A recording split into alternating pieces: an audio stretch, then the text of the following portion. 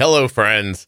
Welcome to episode 1103 of the Juicebox Podcast.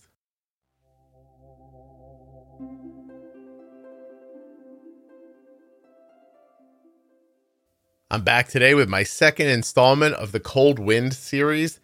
On today's show, we'll be calling our guest Laura. She is on the show today because she has worked in human resources and in private insurance. 23 plus years in human resources, and she has seen some shit. Now, Laura works in insurance, where she's also seen some shit. If this one doesn't chill you right down to your you-know-whats, nothing's going to. Please don't forget that nothing you hear on the Juicebox Podcast should be considered advice, medical or otherwise. Always consult a physician before making any changes to your healthcare plan or becoming bold with insulin. When you place your first order for AG1 with my link, you'll get 5 free travel packs and a free year's supply of vitamin D. drinkag1.com/juicebox. Don't forget to save 40% off of your entire order at CozyEarth.com. All you have to do is use the offer code JUICEBOX at checkout. That's JUICEBOX at checkout to save 40% at CozyEarth.com.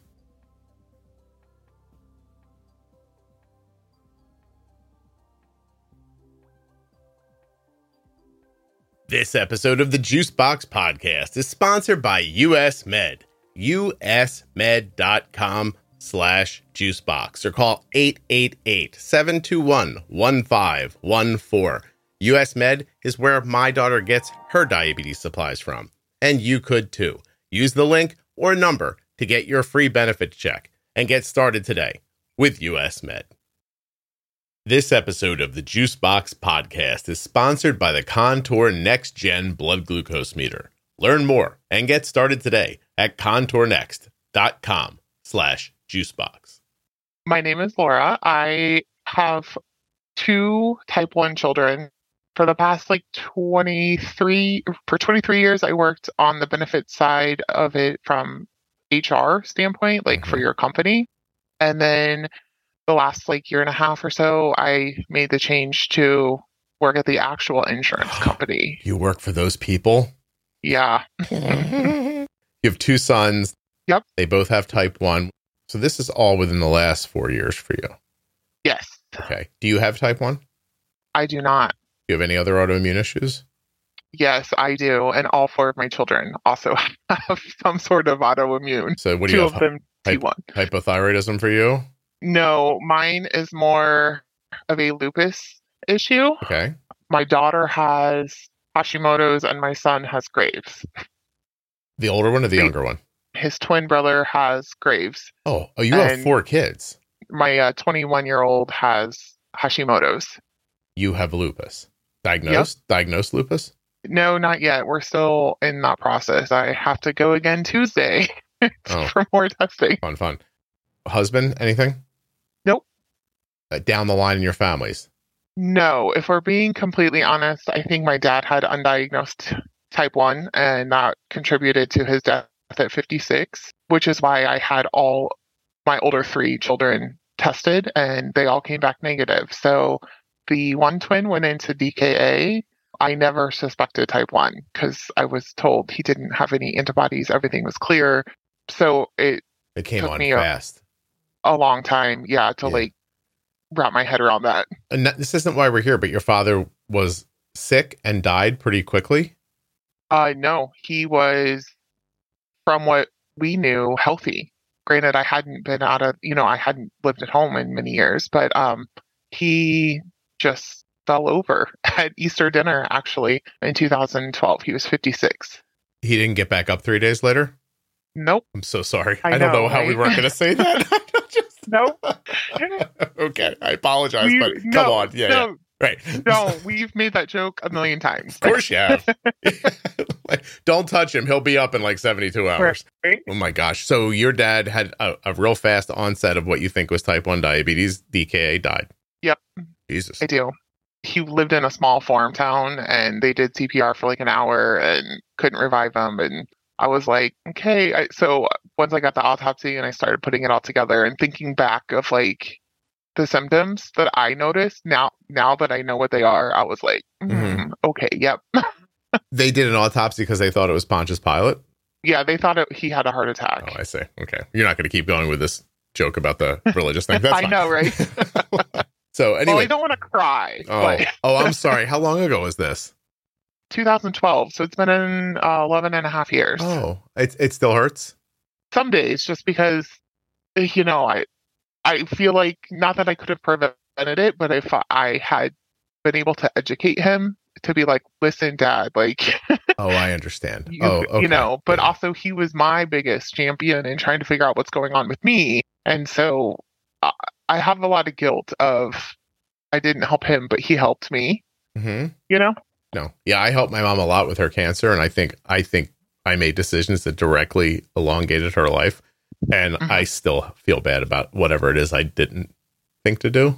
Yeah. Which is, not really fair, but I understand how you feel. And I'll stop joking about it. I apologize. My God. I need to laugh. Yeah, well, don't worry. I think in a minute you're going to get to let your aggression out in other ways. So, okay. So you're on the show today anonymously because obviously you have some backroom knowledge about human resources, insurance, and now about type 1 diabetes. Yes. So let's start with your career as an HR person. Okay. What is it you saw that now in hindsight you think, oh, that wasn't right? We shouldn't have done that. It's always about the cost, right? Like, it's always what can I do to save the most money so I can make the most money? And 110% of the time, we're not paying for technology. In my previous experience, obviously, 20 years ago, technology wasn't then what it is today, but I had no understanding of type 1, what type 1 was, or why the technology was important.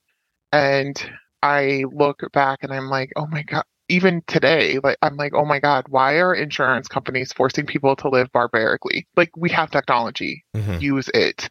But it's always about, I didn't fight hard enough, to help this person. Why can't we add this to the formulary? Why, it's always why. Like, yeah. So let's break that down for people so that they can understand, because I think that the phrase that your company feeds you is, oh, the insurance doesn't cover that, but they're the ones who chose what the insurance covers.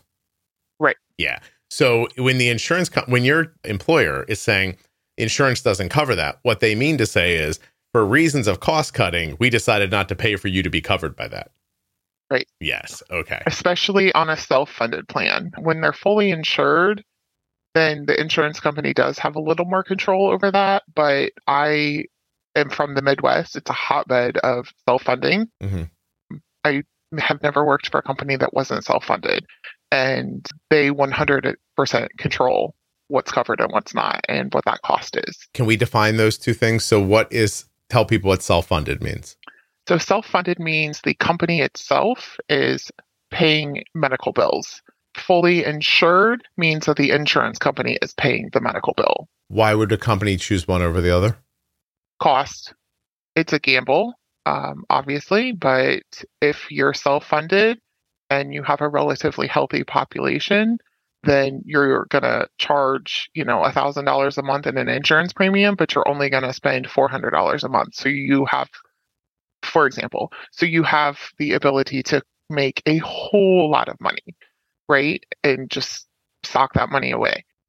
When you're fully insured, you're paying $1,000 a month in insurance, but someone else controls what portion of the bill gets paid. So fully insured is the company is paying a premium, and then that premium is set up based on the tier of insurance that they've purchased. And then if you get sick, the insurance company is the one taking the risk.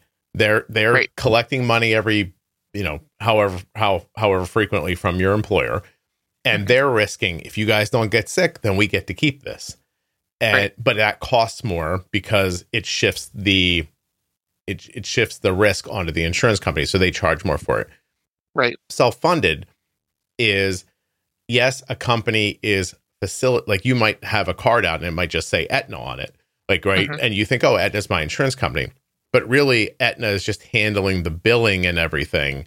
And they literally send a bill to the company, probably quarterly, and say, look, this quarter, this is what it costs to give healthcare to your employees. Write us a check for it.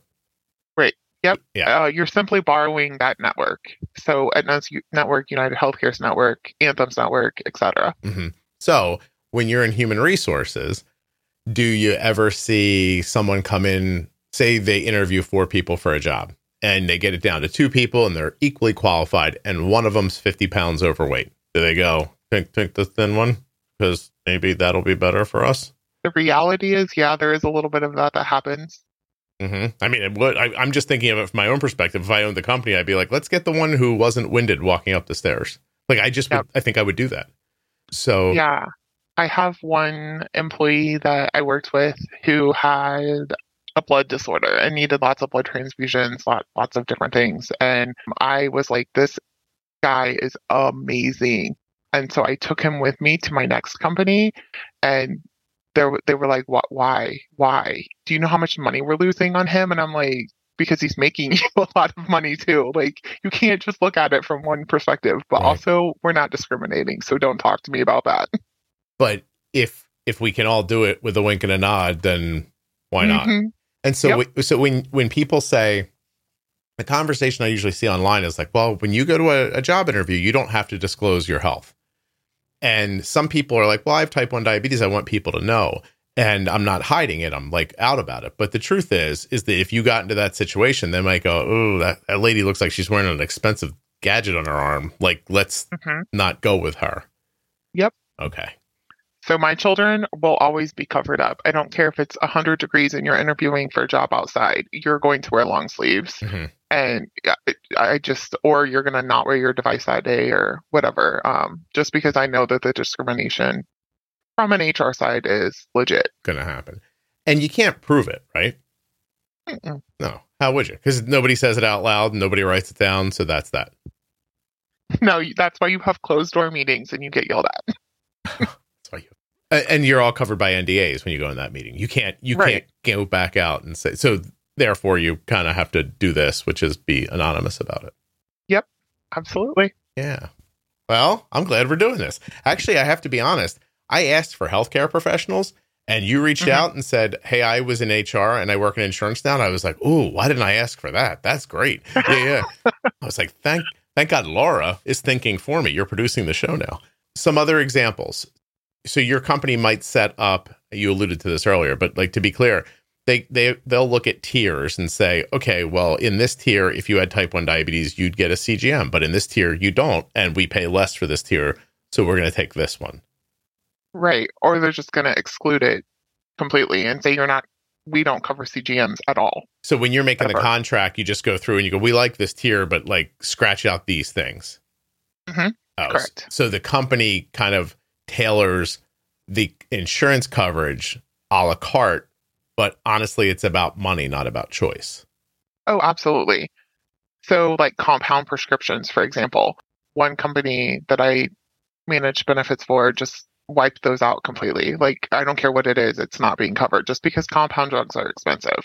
Up until last year, insulin prices weren't regulated. They would be like, oh, we're going to charge $200 a month for insulin, or we're going to do, X, Y, and Z things, or we're going to, I don't know what the post Obamacare term is, but before it was, we're going to laser this out. Like, this person has, this is lasered out, so to speak. Mm-hmm. Now with ACA laws, the verbiage is a little different, but the practices are still happening.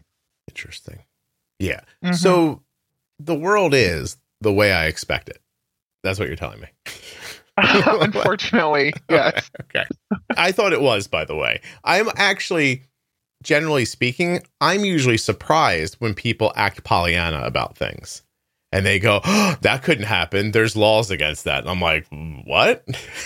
Like, sure. What are you talking about? Of course that's happening.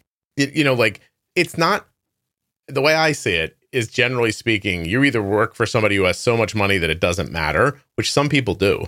Like, like you work for such a large corporation that they can be fully funded and it still not be super expensive because the insurance company is still making a boatload off of them because they've got 20, 30, 40, 50,000 employees. So they can get the price down because they've got overhead, and the insurance is, or they've got enough people, and the insurance company is still making the money they want to make on the policy. But smaller companies are going to go self-pay because they're going to bet on their population not getting sick. Diabetes comes with a lot of things to remember, so it's nice when someone takes something off of your plate. US Med has done that for us. When it's time for Ardent supplies to be refreshed, we get an email. Rolls up and in your inbox says, "Hi Ardent, this is your friendly reorder email from US Med." You open up the email, it's a big button that says, "Click here to reorder," and you're done. Finally, somebody taking away a responsibility instead of adding one. US Med has done that for us. An email arrives, we click on a link, and the next thing you know, your products are at the front door. That simple. usmed.com/juicebox or call 888-721-1514. I never have to wonder if Ardent has enough supplies. I click on one link, I open up a box, I put the stuff in the drawer, and we're done. US Med carries everything from insulin pumps and diabetes testing supplies to the latest CGMs like the Libre 3 and the Dexcom G7. They accept Medicare nationwide, over 800 private insurers, and all you have to do to get started is call 888-721-1514 or go to my link, usmed.com/juicebox. Using that number or my link helps to support the production of the Juicebox podcast. Yep. So, in full transparency, I worked for 5 different companies, all of them self-funded, and all of them had around 500 employees. Mm-hmm. The biggest difference that I noticed was the CEO. If the CEO is not, obviously he's always worried about the bottom line, like that's his job. But also if he has a little bit of integrity, you're gonna have these conversations. Like there were times, it happened all the time. He would walk in my office, shut the door, and we would talk about something, at 7 a.m. before anyone else got there. In another instance, it was, I don't care how you do it, but you do this. And I want them out. I'm not paying for this. Like, we just got a $250,000 bill from UMR. Why? Like, no, I'm not paying this. Figure it out and get rid of the problem. A person has looked you in the face and said, "Get rid of that person. They're killing us on healthcare costs." Oh, absolutely. Yeah. It's happened more than once. Gotcha. All right. Well, this is uplifting. It's what I expected, by the way. Like when you said you'd come on, I thought this isn't to tell me how great everything is. That's for certain. Do you think people right now mostly? I'm imagining two distinct different reactions for listeners. Either someone's like, "I knew it, motherfuckers," or or they're thinking, "Oh my God, I don't understand." But I'm on the I knew it side for sure. Did you know before you got into it? No, I mean, I was 19. I was still in college. Like, I had no idea that it was this discriminatory. I had no idea that. I also had no idea that there were so many health issues out there. Like, I was a young, healthy 19-year-old.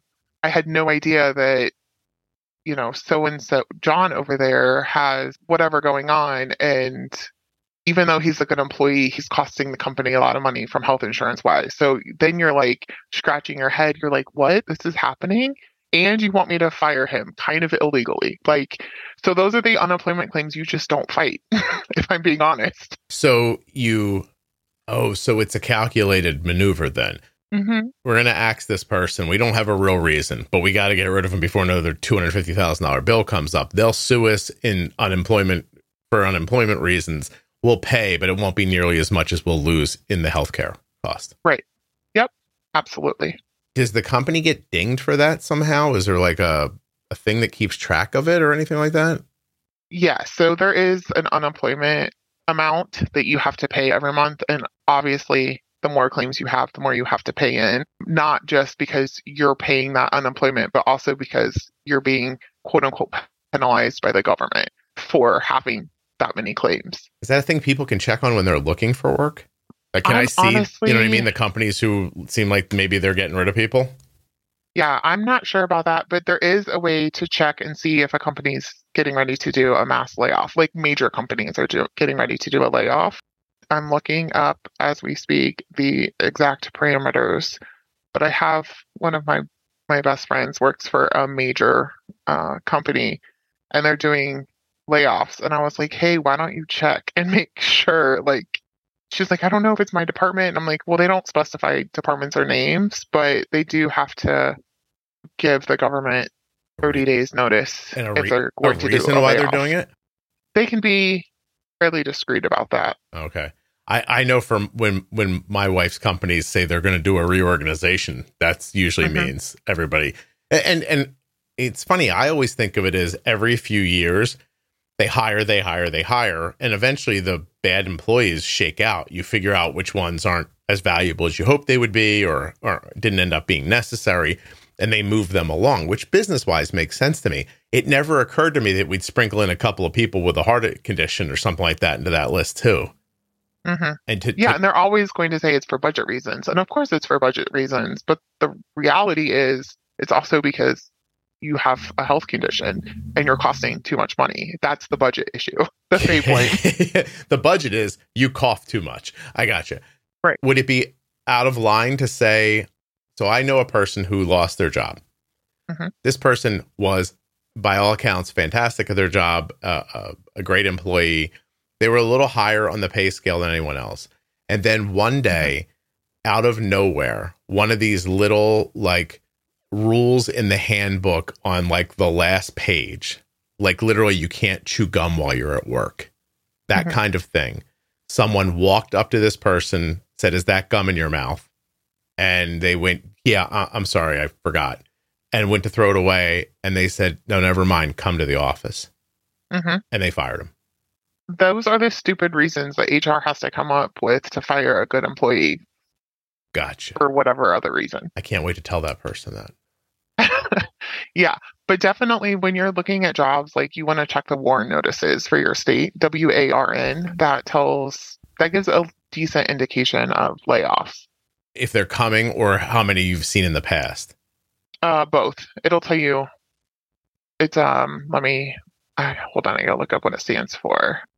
It's a Worker Adjustment and Retaining Notification Act. So if you see a company that is consistently laying people off, they might be one of those companies who bring you in, make a big, like, oh, it's going to be great here, you're going to love it. And then when they're done with you or the work dies down or whatever else, they just sweep everybody out with the trash on Friday afternoon when nobody's looking. Right. Gotcha. Yep. Not always. I mean, sometimes they're for legitimate reasons, especially I imagine. like, yeah, but I mean, many times it's just because. So if I told you that story I just told you about that person happened right after a new company took over the business, that would even be less shocking to you, right? Honestly, not shocking at all. Right. They come in, they evaluate, and it's always money. Where do we cut money? Yeah, always. Right. You're never a person. It's always about a number. You've never been in a room where they were like, hey, how can we make everybody happier today? It's happened a couple of times, and I convinced the CEO to serve everyone breakfast just, to be like, hey, I'm normal and not a total asshole, but like normally, yeah, I mean, it's all about money. Like it's always, how do we cut the most overhead? And so I've been through a couple of sales, right? And you always make a spreadsheet of salaries versus expenses. And whoever is in the top obviously goes on both of those. That's why they say don't get too high. Like don't make too much. I used to hear people say that. Like I don't want to I don't want another promotion or they're going to take my head off in 4 years if I do. Right. Yeah. Yep. Gotcha. Can I ask, since your kids' diagnoses, did you have any like quiet moments where you look back and thought, oh, I wonder how many people's jobs I helped get rid of that had this stuff going on? Absolutely. Because there are a few I know of. So I wonder how many I didn't know of. And it kills me. But in the moment, I mean, imagine, especially when you're younger, in the moment, you're like doing your job, which by the way, I'm not coming down on you. Like this is how business works. Some people might have been surprised by it. I wasn't. And so people are going to do these jobs. Not everybody's job is pleasant. That I'm not coming down on you at all. I'm wondering about like personally, like you have this moment where you think, oh God, I was in a meeting and I came up with a reason to get rid of that person. The Contour Next Gen Blood Glucose Meter is the meter that we use here. Arden has one with her at all times. I have one downstairs in the kitchen, just in case I want to check my blood sugar. And Arden has them at school. They're everywhere that she is. ContourNext.com/juicebox. Test strips and the meters themselves may be less expensive for you in cash out of your pocket than you're paying currently through your insurance for another meter. You can find out about that and much more at my link, ContourNext.com/juicebox. Contour makes a number of fantastic and accurate meters, and their second chance test strips are absolutely my favorite part. What does that mean? If you go to get some blood and maybe you touch it and, I don't know, stumble with your hand and like slip off and go back, it doesn't impact the quality or accuracy of the test. So you can hit the blood, not get enough, come back, get the rest without impacting the accuracy of the test. That's right. You can touch the blood, come back and get the rest, and you're going to get an absolutely accurate test. I think that's important because we all stumble and fumble at times. That's not a good reason to have to waste a test strip. And with the Contour Next Gen, you won't have to. ContourNext.com/juicebox. You're going to get a great reading without having to be perfect. Yep. Yeah. Is that hard? It's happened. It's very hard.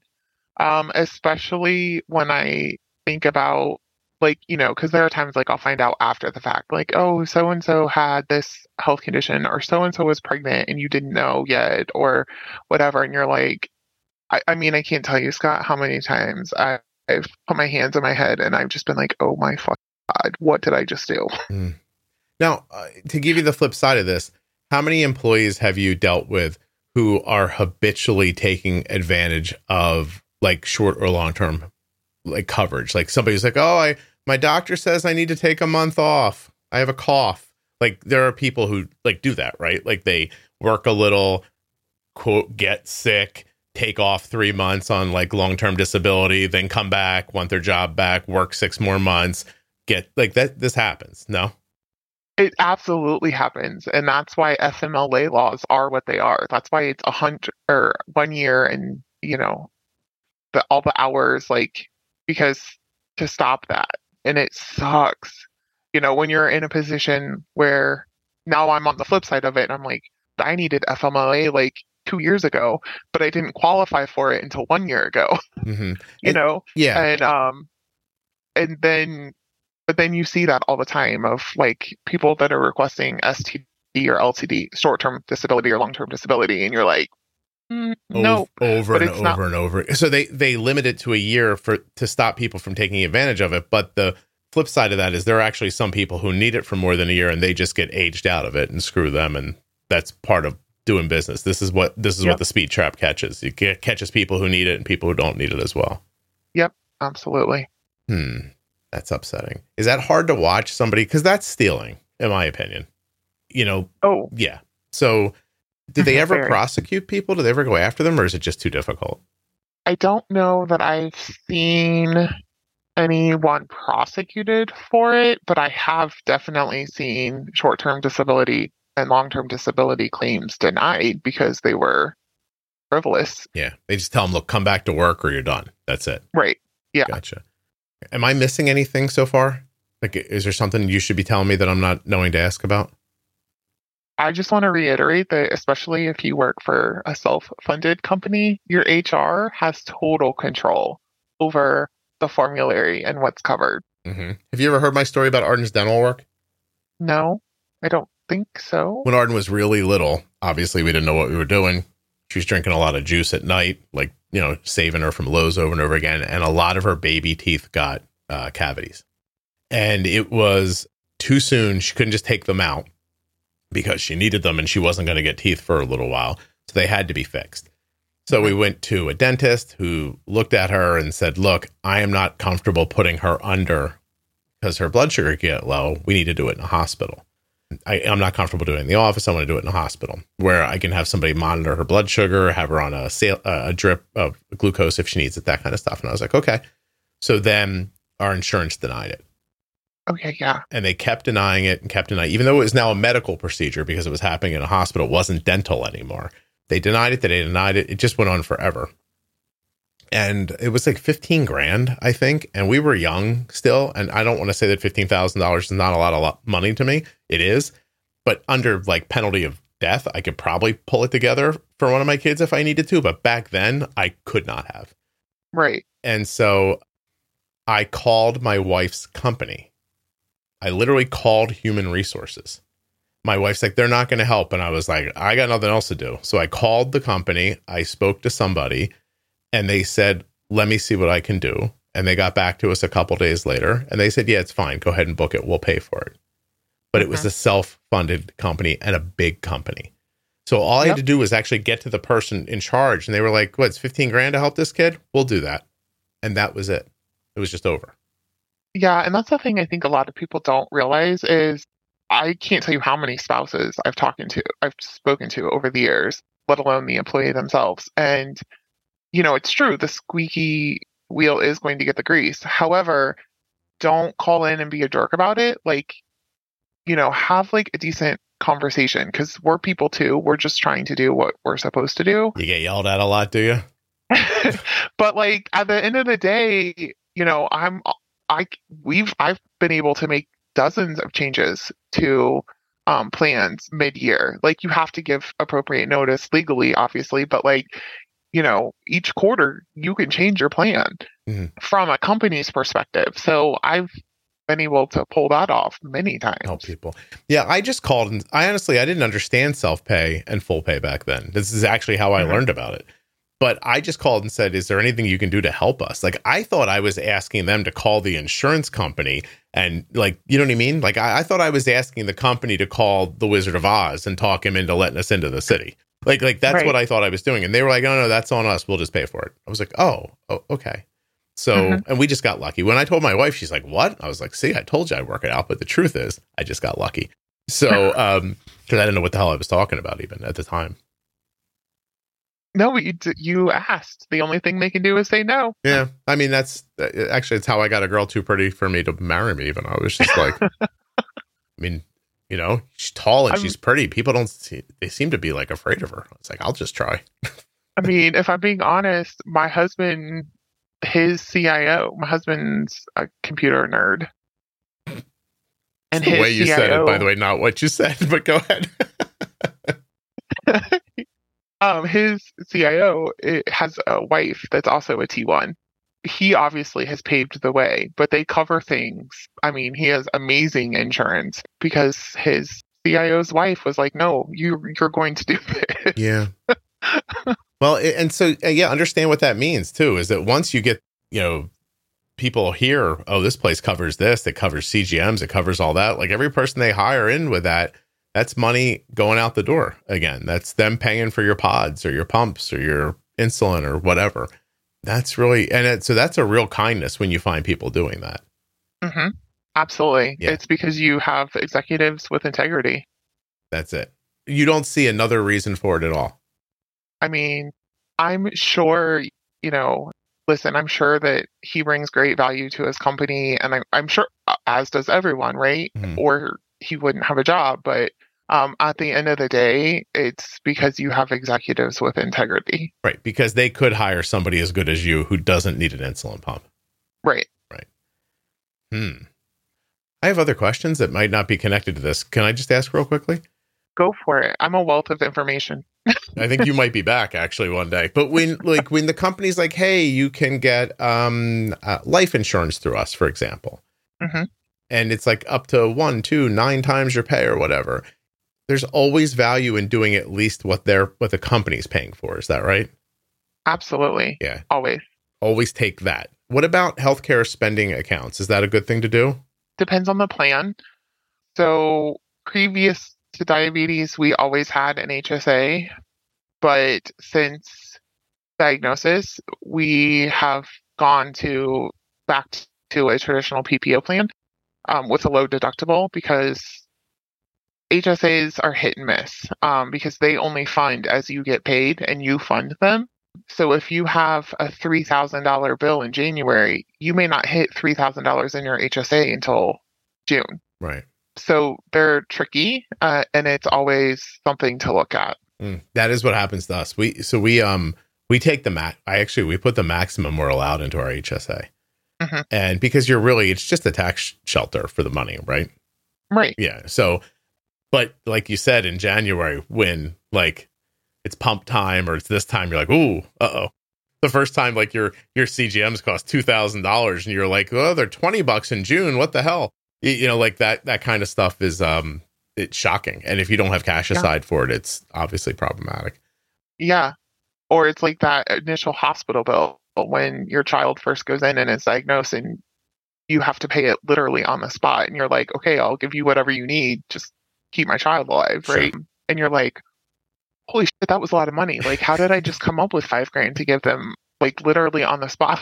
And then you're reevaluating, okay, we maybe need to change our insurance because I don't know that I can do that all the time. Like, that's not necessarily practical. Yeah, it is a thing too. I never forget when I moved into my house, my neighbor was older than me by almost 20 years and he was already sending his kids to college. And I was like, how do you pay for all that? And he goes, hey, you'll figure it out. And I was like, that's your advice? And he goes, that's how it works, man. You'll either figure it out or you won't. And I was like, okay, thanks.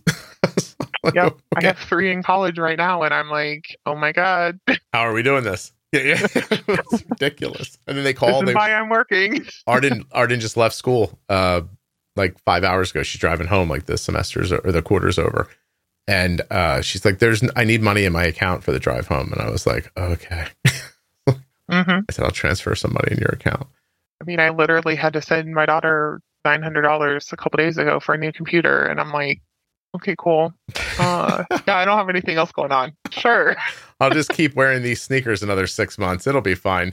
Right. Like, forget the hole in the side. I'm wrapping it with duct. It really does. It is the way it goes too. It's like you're living like you're in college and they're okay. What the hell's going on? Anyway. Okay. So that's the HR side and what you might expect from your company. But now you work for an insurance company. So how are we getting fucked that way? Because they're going to deny everything you send to them at least once. And then thankfully we have a really good endocrinologist who literally, you know, when I'm like, listen, they're not going to approve it, you know, blah, blah, blah. Like I work not for the insurance company that we have, but like I work for an insurance company and they're going to deny it. Like I know how this works. And she's like, no, let me take care of it. We know how to write these things to make sure that it gets approved. And I'm like, okay, I don't know the science or the specific behind it, but I have come to realize how insanely important it is to find an endocrinologist who will write the prior authorization requests the way that they need to be written to get approved. It's fascinating. I needed, so I don't know how much of the podcast you listen to or you don't listen to, but I've been using Wegovy for weight loss for like 9 months now. And I've lost 40 pounds. It's made a significant change. I know you look amazing. Oh, thank you. Very nice. Anyway, when I went to the doctor's like, look, obviously you need this. Your BMI supports it. But I said, do you think it'll get coverage? She goes, I know what to do. I was like, okay. And boom, right through. Like it was nothing. Yeah. Like my son, he's now 19, so I can't do it for him anymore. I just send him insulin so he doesn't die because he doesn't get it himself. But the differences in the endocrinologists are like night and day. Like there's not enough words to describe it. And I'm like, how do you not even have enough insulin to get through a month? Like, why is it not being approved? And he's like, I don't know. That's just what they'll give me. And I'm like, okay, clearly I need to have a conversation with them and be like, you know, here's how you write this. This is how, for my 10-year-old, I have a ton of extra insulin and thank God, because that's how I'm keeping my 19-year-old alive. Like literally, I'm shipping it to him every month. Your younger kid is at a pediatric endo. They know how to say, yeah, we'll say the need is this. And that way you'll get an extra vial and you'll be okay. And like that kind of stuff. And the adult endo is just like, they don't give a crap and they don't try very hard. And your son is 19, so he's not pushing back. And that leaves him without insulin. Right. Yep. He gets about half of what he needs. An insured person. Yeah. Yeah. Gotcha. And that's just because the doctor doesn't know how to deal with the insurance company. Yes. And also I have a child that I got is like, yeah, whatever. Is he a little dopey, or what do we got going there? I don't want to say. It's your kid. Don't say. So I don't, he might hear this one day. Like, I'm not dopey. So, like, No, I tell him all the time. I'm like, you're pretty mouthy for a kid who relies on his mother to keep him alive. You're like, I'll shut the insulin spigot off and then we'll see who's listening. Right? It's hilarious. But what this points out, bigger picture, my opinion, is that there are rules set up on the insurance side that are meant to block you from getting your services. And then doctors and other people on the outside have to figure out how to navigate the system, which is a polite way of saying write down what doesn't get caught by the computer or the checker, so it somehow slides through the machine and ends up at the end with a check mark on it and you get your thing. Right. Yep, that's exactly how it works. So everyone's just trying to screw you. Yep. And if you go with it, they're not going to... See, this is a contention I've had the entire time. Like back when I was younger, Arden was diagnosed. I told you I didn't know what I was doing as much. But that's the first thing I said to Kelly. I was like, they deny everything the first time. Yep. That just happens. And it doesn't matter if it's covered even. They just go, nope. And then because if you're not willing to call back, they just save the money. Right. It's that simple. And then if it's covered, you call back, they go, oh, yeah, we just needed this from the doctor. And then they tell you what to get, and then it's covered. So you push back a little bit, you get your covered things paid for. But then what happens when things... So there's, I don't know if how much you're in the private Facebook group, but there's this... All the time. So do you know Sam, who helps people? Yeah. Sam writes letters that get people their stuff. She's magical at it. But that's really what it is she's able, willing, her brain works the right way to sit down, look at the rules, and she knows how to write something that circumvents the rules that the insurance company put in place to stop them from having to pay you for the things you deserve. Yes. Yes. Okay. Like I work for a small boutique insurance company, right? And they decided when they announced the 2024 plans, it specified that CGMs weren't going to be covered anymore, like in any capacity. And I internally and to my husband threw the biggest fit. I was like, oh my God, no, we are not doing this. And then a couple other people that know my passion for this spoke out, and it quickly changed to, oh, well, Medicare covered. We'll cover Medicare covered CGMs. And I'm like, yeah, you will. And so why do you think that happened? Did it happen because they were seeing more people with diabetes, or do you think they saw the news about people wanting to use CGM for overall health and stuff, and they thought, let's get ahead of this and make sure we don't cover these things? To be honest with you, I think it was purely cost, purely budget. Like we were, it was, hey, we're going to save X number of dollars by not allowing a CGM. So we're going to just exclude it from coverage next year. Can you do me a favor? Can you put a dollar amount that was saved and tell me the operating budget for the year for the company? I don't have that info. Can you guess about it? Like, how much are they saving? How much do you think they saved? Oh, goodness. Well, we have, I talk to probably 5 people a day that are on a Libre, a few that are on a Dexcom that I talk to. So that's just me. And there's 100 of us that take those phone calls. So, it's definitely in the millions. They're saving millions of dollars by saying, so basically they look at that spreadsheet you talked about. They see a line, the number's red. They go over to the left. It says CGM, and they go, okay. They don't even know what the hell that is. They don't even care, right? No. I would venture to guess 85 to 90% of them have no idea what a CGM is. It's just a red line, and they need to get rid of it. Yep. It was something they wanted to laser out. Is there what if it was like cancer medication? Is there anything where societal pressure stops them? Well, I think that was why they ended up a week later changing their tune, was because of the societal pressure. Because there was not only employees, but there was a lot of members that they insured that were like, hell no, you're not doing that. Oh, so even the companies that are buying the insurance from them are like, hey, I have diabetes. Like, hold up. Like that kind of thing.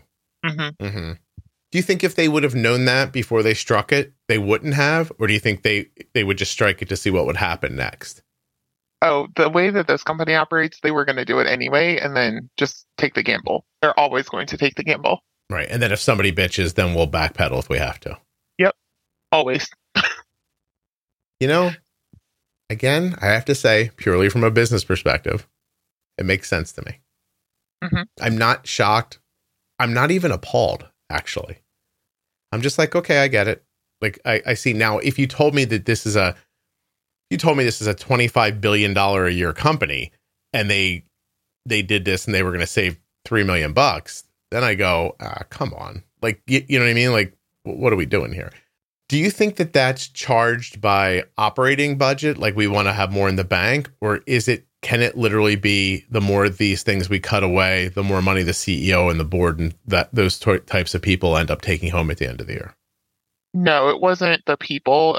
They're working on building new hospitals, and they want the money. They need the capital. I know that they took a decent loss. I think every company took a decent loss during COVID, mm-hmm. and they're trying to make up for that shortfall by doing anything they can, and they're wanting to expand. They're trying to expand. It's just not able to happen as fast as originally planned. Yeah, they wanted it as capital. They needed it for operating. Yep. Yeah. You know, anybody who's got kids in college through COVID and after COVID will see that the incoming freshman classes after COVID don't fit in the buildings. Right. And the colleges don't care. They're like, we need more. Like there are a pile of children in colleges they probably couldn't otherwise get into because they had money. Mm-hmm. And those colleges needed to sell those spots to get the money back they lost during COVID. Absolutely. Yeah. And then it hurts everything going forward. Everything except the bottom line. The bottom line is serviced, and you get poorer experience in college. You get, more students to teachers. You get crappier teachers. Like, you get all kinds of bad comes from it. But in the end, the school will have more money in the bank when it's all over. And your personal reward is hundreds of thousands of dollars of student debt. Debt, yes. And you'll go get a job that won't cover your insurance for you. And then you can just work your life away trying to pay it off. And hopefully you won't get sick. But if you do, don't worry. We'll find a reason to fire you. Right? Perfect. This has been really uplifting. Thank you so much, Laura. I'm sorry. Oh, my God.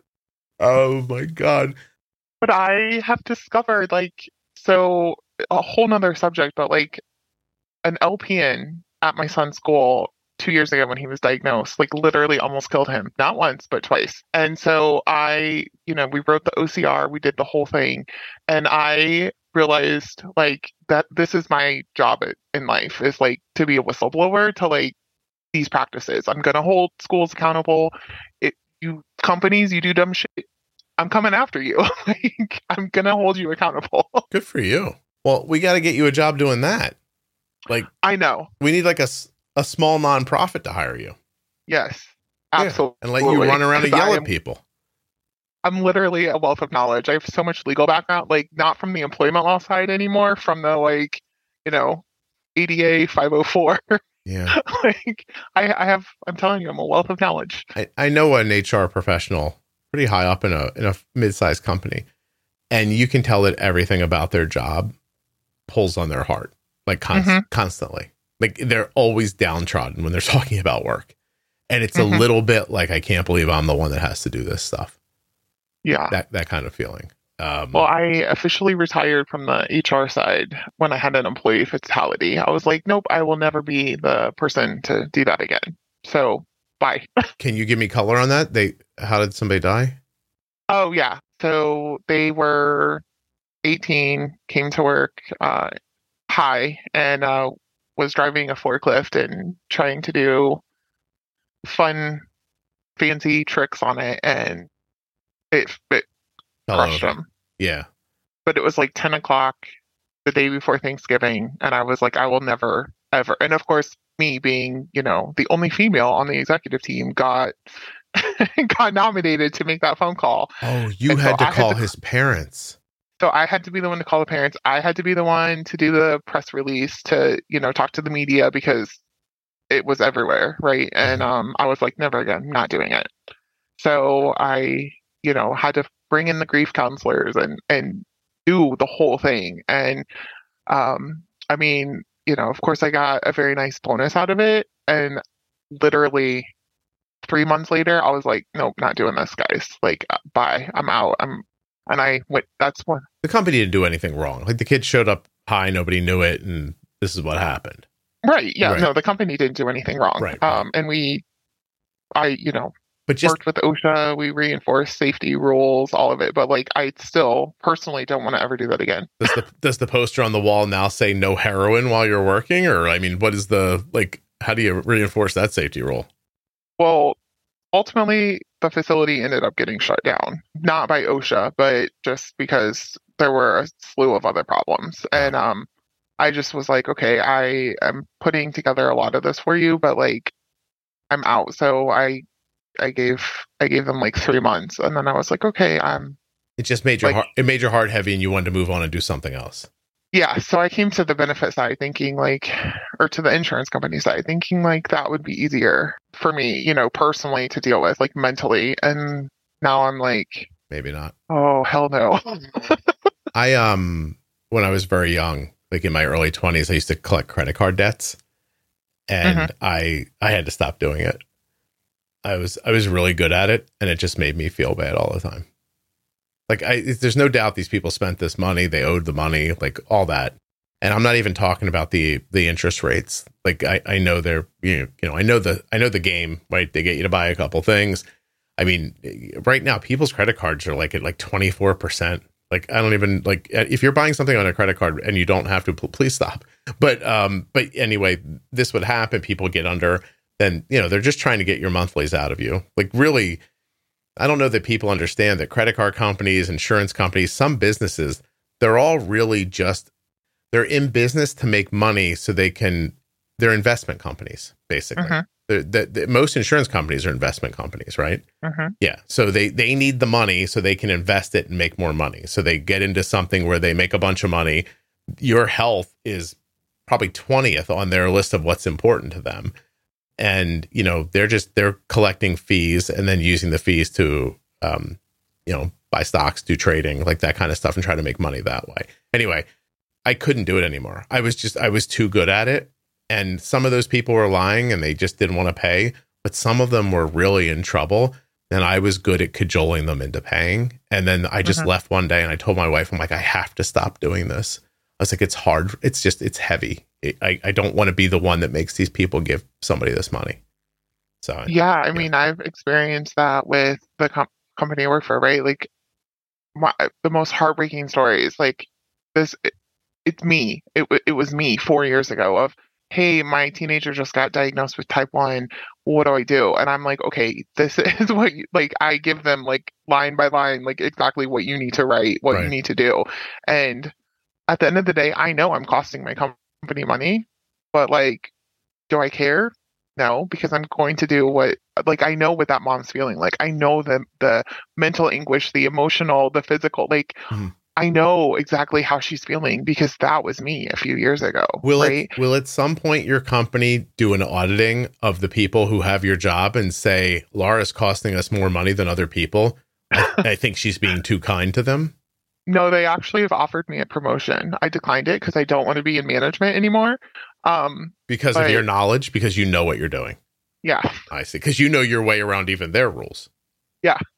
So they'll put you into management to put a stop to other people understanding how to get around the rules.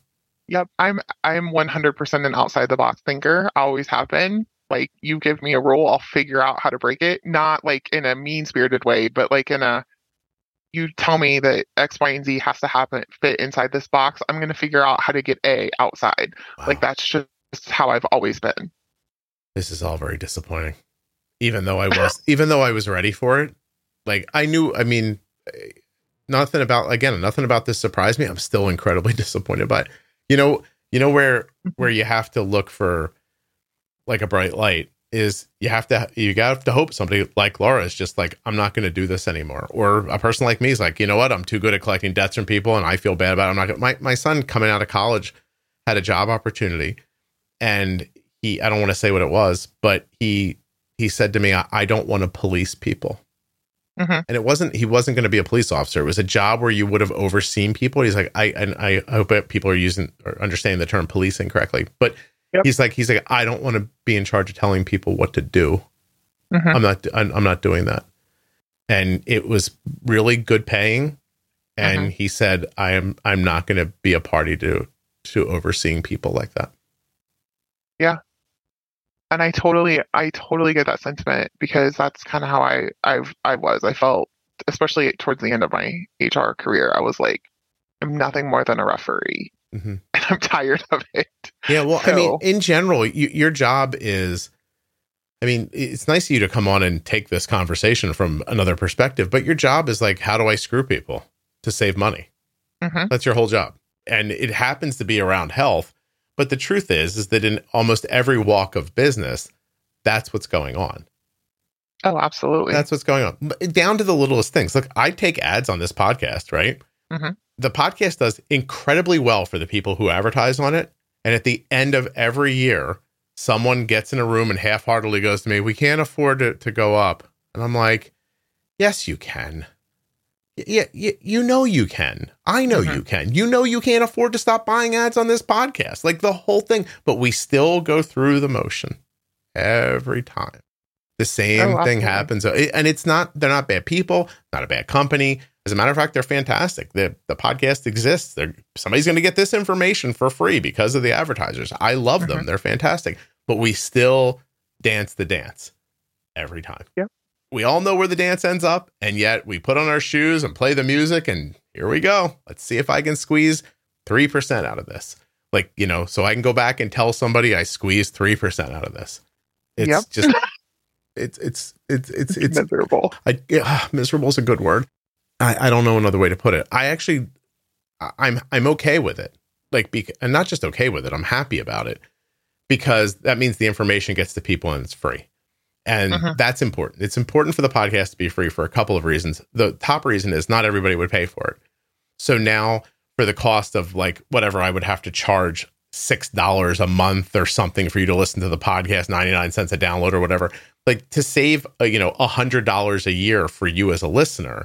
Some people won't spend that. And now for the love of $100, for example, there's some kid walking around out there doesn't know how to pre-bolus, and 30 years from now will be getting needles in his eyes or something like that because they didn't have access to good information. So I won't restrict the information. Well, listen, given what we just talked about, people can't afford it, right? Yeah. Plus, I know what I spent. Yeah, no kidding. Now I'm asking, anyway, at my fundamental core, I am not up for asking people to pay for better health. That's not something I'm okay with. I'm just flatly not okay with it. And so it has to be advertiser driven, because this is I know some people might be like, that's a podcast. You're just talking to the microphone, you dick. But it's a 70-hour a week job at minimum, 24/7. I don't take a day off. I'm managing something at midnight while you're all sleeping. I was up till like 11 last night making edits and ads, and then I got in bed and somebody's like, hey, somebody reported a post in the group, you got to go look at that. I was doing that at like 2:00 in the morning. I'm recording with you and getting text right now, hey, somebody put a post up, we think it has to come down, can you take a look at it? It's a nonstop thing, right? So I don't think I should be wealthy over it. I'm not saying that, but I am it needs to be covered financially because I have bills and children and a home and stuff like that. Absolutely. And I have to tell you, thank you to you. We went to pediatric endocrinologist Monday, and our 10-year-old's A1C was 5.4. Oh. And we could not have even come close to doing that without your help. Oh, that's lovely. And all the knowledge you provide. That's so nice of you. I appreciate you saying that. And congratulations. And oh my God, that's the funny story in my house is my younger one's always like, I just don't want to be like him, because he knows that the older one's fairly non-compliant. And he's like, I don't want to end up like him. Why is he being so stupid? Why does he do this? Why? And he's like, Mommy, I'm not moving out until I'm 25, and I'm only going to move out when I have a responsible wife, and like this, that, and the other, because he sees what the older one's going through and how his girlfriend is like, you're out of insulin? Oh, well, maybe you should call your mom. Not like, hey, buddy, you're going to be out of insulin in 3 days. Call your mom. Why don't we do something? I like your young son's like, I need a lady to tell me what to do or I'm going to be in trouble. So that's some clear thinking. I'm in trouble without a lady telling me what to do. I'm being perfectly honest. So I'm being very honest about that. Yeah. He's always like, we were joking about boarding school because, it was a joke. And he was like, Mommy, I can't go. I don't have you to manage my diabetes. And I'm like, buddy, I'm trying to teach you. He's like, I know you are, but I can't do it without you. Yeah. Well, and the point is that like your point is when people are living like that, can you imagine even if I were to say like, hey, look, I have the answer for you, but it's going to cost you $250 a year. And, people would go, no, thank you. And so from me being focused on helping people, I can't put a paywall between the information. Like it just won't work. Right.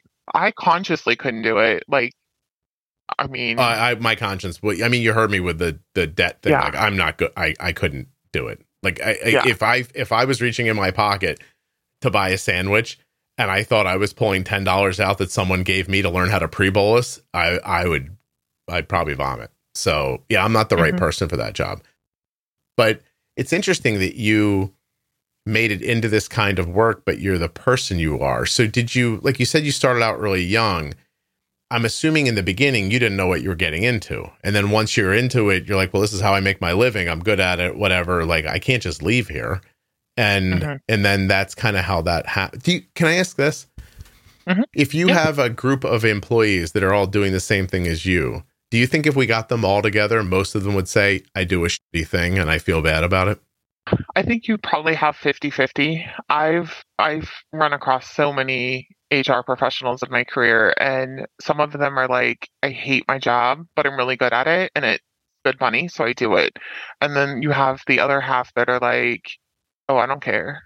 Like, I'm just, whatever. Little Genghis Khans, they would have been like 5,000-6,000 years ago. They would have been like, whatever, let's just, that's fine. And listen, I also don't, that doesn't surprise me either, that people's, sensibilities are different. I was just wondering how many people are like downtrodden in these jobs. And, so here's I'm going to let you go, right? Unless there's something we haven't said, but I have a last question for you. Of course. Is there a fix in this that serves the company and the employee, or is there really no winning? The fix, honestly, is honest conversations, finding out what your employee base needs, but people are too scared to talk about it from both sides, not just from the employee side, but management is also scared to talk about it. So I think that's the biggest thing is going to be lots of honest conversations. Aside from the fact, like, the whole system just needs an overhaul. Like, why the fuck am I filling out a PA? Diabetes didn't go away. Like, I still have it. I've had it, for 3 years now. Like, stop making me fill out the same paperwork. Yeah. But they're going to keep doing it. Like, that's just stupid. Yeah, like, but they're going to keep doing it until someone says something. Like at the beginning of the year when like your distributor goes like, well, we have to get, a letter from your doctor that says you have diabetes. I'm like, my daughter's had diabetes for 15 years. It didn't like, what are you talking about? This is how it's done. And you're like, oh, okay. And they don't know either. You have them on and they go, yeah, I don't know. It's what it is. We have an entire world that if we all stopped for 5 minutes, looked at each other and were honest, everyone would go, I don't know why it's like this. It shouldn't be like this, but yet it is, and it perpetuates itself and keeps everybody going. And there's an argument that it's just that society gives people things to do because people need things to do, or they'll become either lazy or aggressive. So you build these like bullshit tasks into people's lives to keep them focused. Yeah, and I mean, I have to say, like, I pride myself on, I am obviously my best interests are with the company, right? But like, I am a very empathetic person. So I always, and I did a lot of project work consulting once I got like good at my job. And I would always sit down employees and be like, okay, listen, let's have an honest conversation. And some of them were extremely honest with you because they were like, oh my God, no one's ever talked to me about this before. And I'm like, what can we do to make it better for you? Blah, blah, blah. Other employees that were like, it's fine, let's just keep it the way it is. I'm going to go back now. And I'm like, okay, so you get that, but you also have to take that information up the chain, and you're looking in the whites of a CEO's eyes and being like, look, the people think you're a complete douchebag. Fix it. Like, you're just money hungry. You're blah, blah, blah. Like, this is how they're seeing you. And so it's having lots of honest conversations, but people are scared. I've never been scared. I don't get scared by people. Hence why you're good at this. I've done OCRs and I've done all the things I've done, but it takes a lot to do that. And I like to bridge that gap, but it also takes a mental toll on the person doing it. And that goes unnoticed. Right. 100% of the time. No. And is this why all this that we're talking about, this is why small companies can't even afford to offer people health insurance? Yeah. Yeah. Because if they go full pay, it's probably crazy expensive because the insurance company is not making enough of a vig off of it because there's not enough people. And if they go self-pay and one person gets sick, they're out of business. Right. Gotcha. Yep. Okay.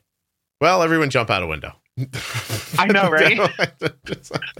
I tell my husband every day, I'm like, I don't care how much you don't like your job, you're never leaving it. Like, you have amazing benefits. This is what's happening. I have to say my wife's benefits are terrific. And it is a thing we've passed on to our kids as far as I've said to them, look, you want to work for a large cash rich organization. That's your best bet at getting decent healthcare. I mean, am I wrong about that? No, I don't think you're wrong about it. I would say I don't know that being cash rich as a company is like, it's a priority, but I don't think it's the biggest priority just because they might just choose to keep more of that money for themselves and not spread it around. Or they could be, executives of integrity and be like, look, we need to do this to get a good working population, because the reality is, from what I've experienced in my career and talking to others, your highest performing employees always have some sort of health situation going on. So they're going to be expensive, but they're also going to save you, or, they're going to cost you, but they're also going to make you a lot more money. Hardworking people are killing themselves faster. Yep. Yeah. That's a joke about my wife's job that we have between us. I'm like, they pay you a little more because they know they're killing you. And they're trying to keep you here doing it. And the only way they can figure out to do it is to incentivize you like that. Yeah. So I think that, the reality is there are some companies that realize that realize, hey, we've got to take care of these employees if we want them. If not, we're going to settle for mediocrity and we're going to get what we get. So you either pay for health insurance or you don't. And that's a gamble too. Yeah. How about that? Isn't that interesting? It's all it's all incredibly interesting. I can tell you by name every single one of my high performing employees I ever worked with. And I can tell you also by name exactly every one of the medications they took for every single one of their diagnoses. Wow. Boy, that's, again, not surprising, but interesting to hear you say it out loud. I really appreciate you coming on and doing this, and let me call you Laura. Of course. I'm happy to be here. I'm going to ask a question now. You told a story earlier about an accident. Do you think that story has too many details in it? Do you think people would be able to tell who you are from that? No, well, at the end of the day, that company doesn't exist anymore. They were bought out. That was the final thing I did before I left. Well, we gave them like a 3 months notice, and I was like, here, I'll put the package together, and then I'm out. I'm doing this last thing, and then I'll go. And by the way, you did take the bonus, which I would have as well. It's interesting. I worked for it. Oh, of course, but it's a thing we don't even talk about. Like, you had to do a distasteful, difficult thing. And the way they did it was they're like, here, take some extra money. Like, sorry about this. Like, that was really it. Like, thanks for going in there and cleaning out that sewer. Here's an extra couple dollars. Yep. Everything's money. Yep. It sure is. Okay. All right. I'm going to go. I'm just going to go sit and I'm going to weep in a corner. And then I'll pull my day together and I'll keep working. Oh, my God. Do you think everyone's scared now listening? They're like, oh, my God, it's not enough to just get a job with insurance. I have to pretend I'm not sick or they'll boot me out eventually. I mean, well, that's why there are laws that say you don't disclose this. You don't have to. I mean, of course, everyone has a personal choice to make, but there are laws for your protection for a reason. And I highly encourage everyone to do their research before they go interview for a company. If you get fired for some tic-tac little bullshit reason, tell them right away you're getting an attorney, right? Yeah. Don't do anything else. Don't sign, in my positions, I always had to sign an NDA when I was coming and going, or, sign different documents. And I have learned, don't do that, because then I gave up my right to, sue for sexual harassment, or I gave up my right for whatever. By signing the NDA, you gave up your rights? Yeah. Oh. But again, that was also almost always in exchange for money. It was, here, we'll give you $10,000, but we need you to sign this. And it's like, and of course, when I was younger, I did it. But now I'm like, oh, no. Because your $10,000 is pocket change compared to what I'm going to get from you if you guys break these when rules. I turn you in. Yeah. Wow. I can't believe the whole world works like this. I'm going to get a small cabin near a running creek and give up. If you're all lucky, I'll get a good internet connection and keep making the podcast, but I'm getting out of this. Like that's it. You know, I'll leave you with this. My neighbors, like I told you, like 15, 20 years older than me. Mm-hmm. And I was talking to him recently and he just looked at me super seriously. And he said, Scott, I don't know how much money you think you need to get through the rest of your life, but get it together as fast as you can and stop working. It's my best advice. Mm-hmm. And I was like, okay, thanks. Ghost of Christmas Future. Like sad ghost of Christmas Future. He's just like, I have medical problems now and all the things I thought I was going to do, I can't even do. And I did save the money, but it took me longer than I thought I was going to. And he starts laughing. He goes, your generation's going to need way more money to live than my generation did. He's laughing. And I'm like, oh my God. I'm like, okay, I'll quit now. He's like, oh, you can't quit now. You got to save up money first. And I was like, but you don't think I'll be able to save it up? And he goes, yeah, probably not. And I was like, so I just worked till the end. And then he goes, yeah, then your feet hurt and you die. And I went, okay. All right. Thanks. I was like, again, everybody with the good news. You know what I mean? I was like, oof. All right. Laura, thank you very much. Yeah. Hold on for me for a second. Sure.